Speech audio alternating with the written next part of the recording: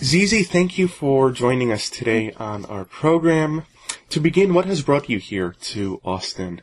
Well, I'm a Longhorn alum. I came here for my PhD, so I lived here from 97 to 2000, and I've been invited to give a talk on some work that I recently completed, looking at Twitter use in the Arab Spring. So that's what I'm here to speak on. And as you just mentioned, of course, you are a UT alum. You did your doctoral studies here. What was your experience like in UT as a student? I loved it. It was ideal. It was an ideal environment for me to be in. Austin is a really cool city. I mean, I think the thing about Austin is there's not a single person who does not look cool. So when you think of, university life, campus life, and you want to look for an academic environment that inspires you intellectually, but also gives you a nice, social life that can complement your intellectual pursuits. That sort of balance is very important. I think Austin is ideal. And of course, your PhD was in the School of Journalism here at UT, and since then your research has focused on, among other things, the social and political consequences of new media technologies. So take us through some of the highlights of the research that you've done.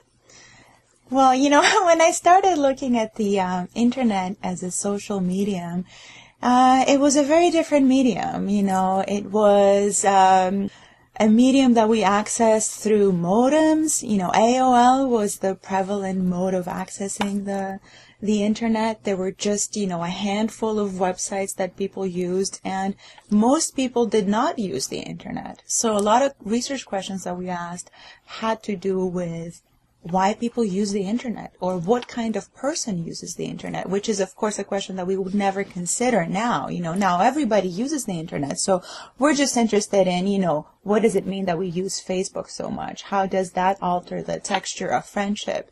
But, the first study that I did, when I was getting my master's was a very quantitative study called Predictors of Internet Use. And because so few people used the internet back then, I wanted to know who exactly used the internet and why, and what was the typical profile of an internet user. And I found, interestingly enough, I think that finding still holds, that people use the internet as a functional alternative. So as a way to, bring into their lives or let into their lives things that they do not enjoy enough of, things that they would like to have more of, or things like they would like to access in a more convenient and an easier way. And following that, I came here to Austin to do, I was very much drawn to the interdisciplinarity of the school. We were just talking about that. And at the time I was completing my doctoral work, the precursor to blogs, personal homepages, became very popular. So I did my dissertation on how people present the self through personal homepages. And then I followed that up with further studies on then blogs that became very popular, and then I went on to study social network sites and, what sort of social behaviors social network sites afford, they invite. And I also have a parallel a line of research and interest that revolves around the political online. So what does it mean to be political online? So I've done some work on civility online. I've done some work on the internet as a public sphere.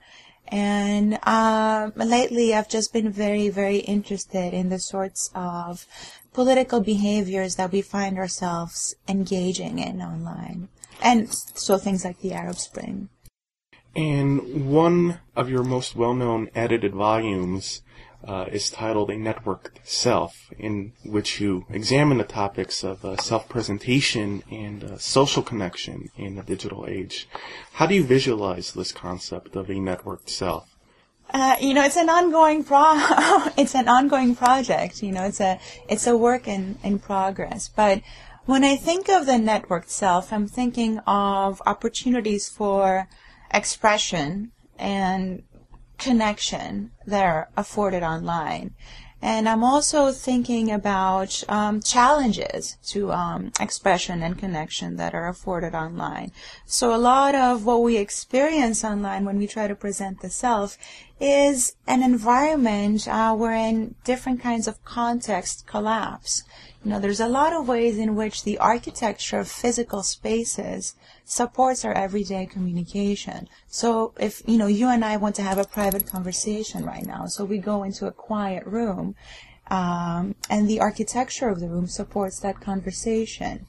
It's a little bit more complicated to do that online. There isn't, we don't necessarily always have access to the architectural aids that support context in communication. So a lot of the networked self has to do with navigating these sort of opportunities and conflicts for expression that are afforded in networked environments supported by online technologies. In another recent book of yours titled A Private Sphere, you attempt to address how digital media shape contemporary democracies and in turn how contemporary democratic systems shape digital media. What have been some of your observations on this topic? Yeah, I'm going to try to answer this one without, delving too much into the specific academic disputes within our discipline. So I wrote the book A Private Sphere because I felt that a lot of the behaviors online that had a political orientation that I was noticing, that I was researching, began to emanate from a private locus. So that didn't necessarily mean that people were isolated or lonely, but they were accessing a sphere of political expression from a vantage point that they occupied alone. They were connected, so they were not lonely or isolated, but they entered the sphere on their own.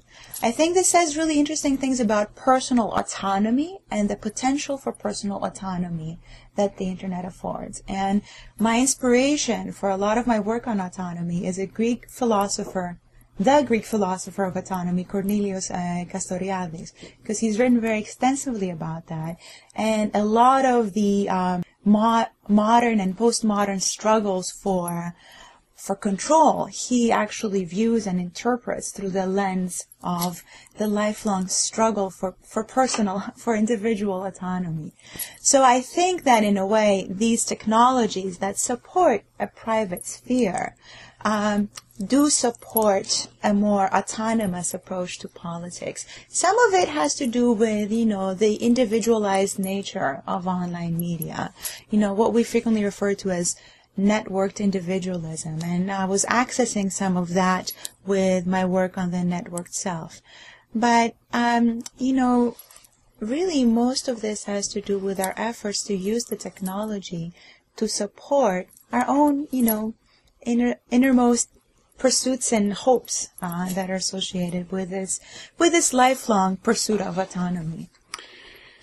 We were just talking about the private sphere and the networked self, but of course the internet is also seen as contributing to the formation of a new public sphere or many new public spheres around the world. How do you view that divide between the two? Yeah, so this is interesting. I don't really buy into that whole argument that, the internet is creating a lot of public spheres. I think, the internet is creating a lot of spaces that people can use to meet up. So it affords the opportunity for a lot of different publics to get together. And these may be publics, that connect people who previously knew one another, but they can also be very diasporic publics that are global and local at the same time, or glocal. So I don't think we're looking at public spheres. I think we're looking at networked publics, which is very important.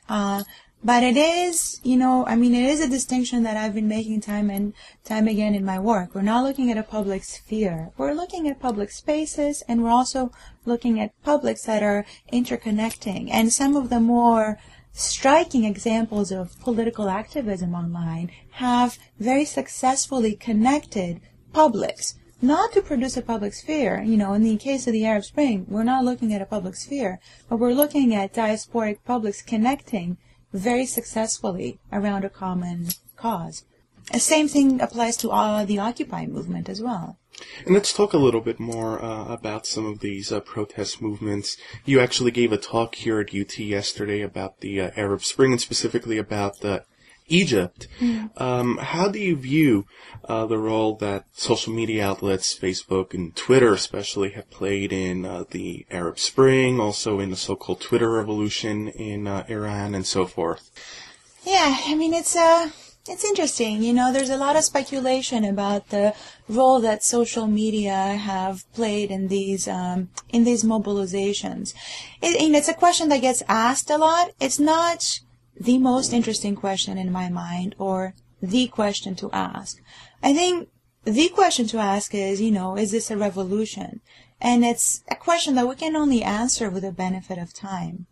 You know, what I'm more interested in asking is, I like to take an alternative approach. Instead of asking, you know, how influential are these media, I like to just first go in and see exactly what is being said, what sort of voice is being enabled, is being articulated through these media, what sorts of uses are people putting these media to.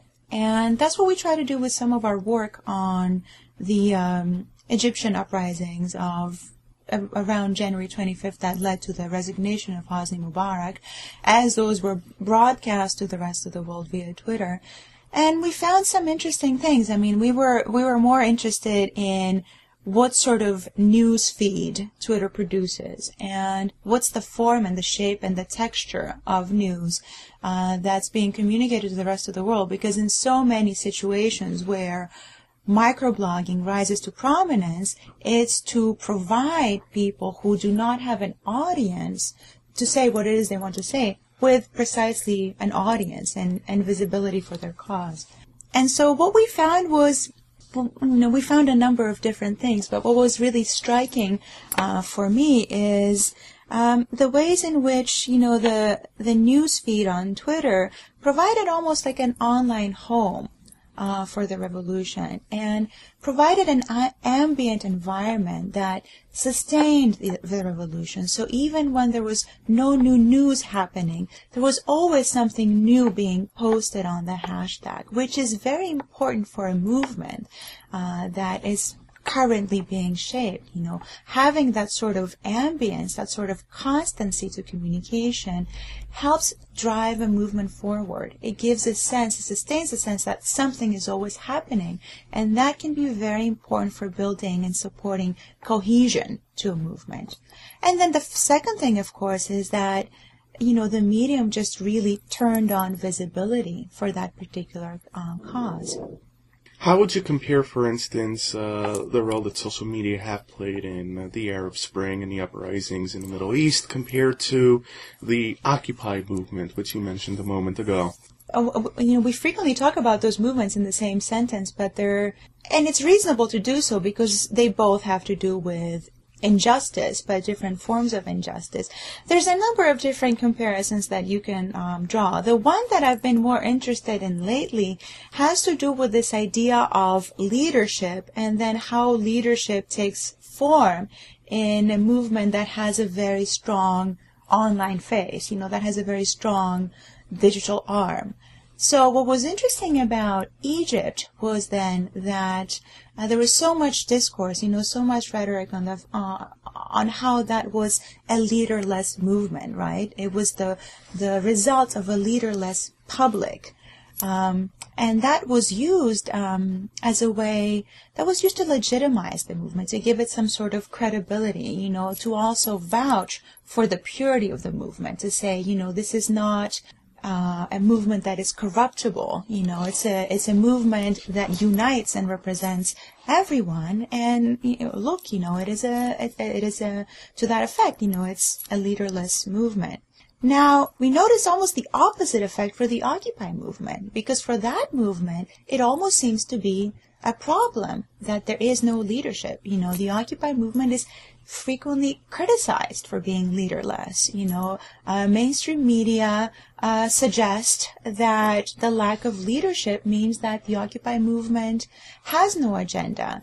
So it's very interesting to me how lack of leadership in one case is used to legitimize a movement, and then lack of leadership in the other case is used to discredit a movement. We're definitely looking at a double standard here.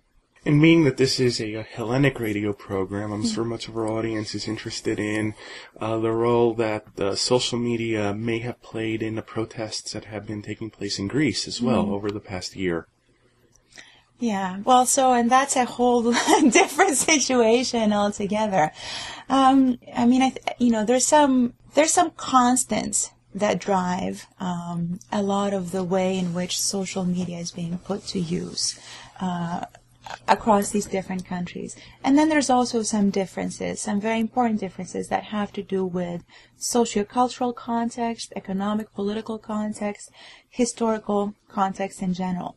But here's the one thing that all of these movements have in common, especially in terms of how they use the internet. I mean, of course, all of them use the internet to coordinate because it's a very convenient means of doing so. But all of these movements use the internet to make very strong affective statements. And when I say affect, I'm referring to emotion. So a lot of these statements that are voiced online, that are articulated online, are about expressing emotion, expressing dislike. And that's why, they're frequently criticized. So we hear people saying to, for instance, the Greek indignados, what is your agenda? What exactly do you want?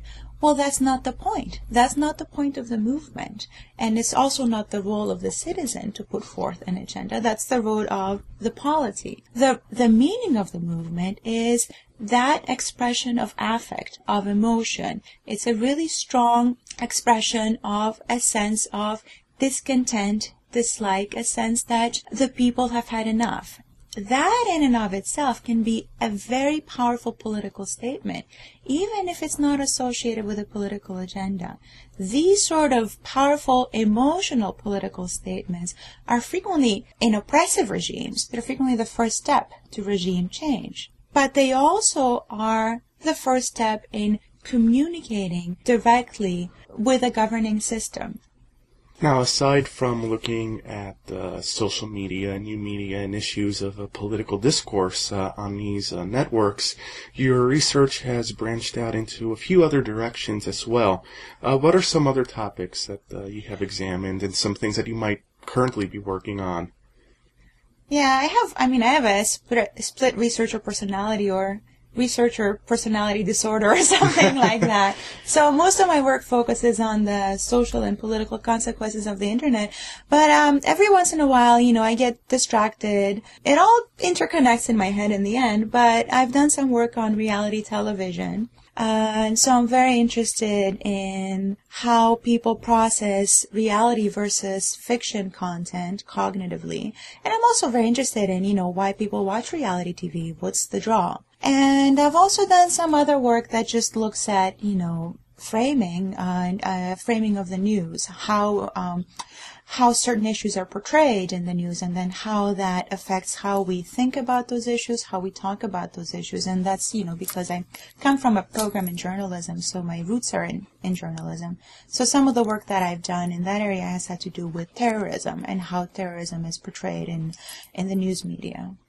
To wrap up, where can our listeners find out more about you and your research and writing?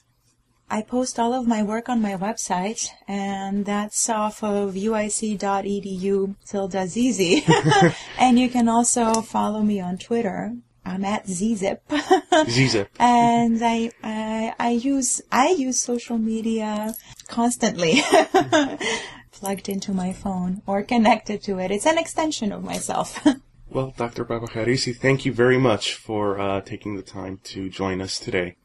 Thank you for the opportunity. It's been a pleasure.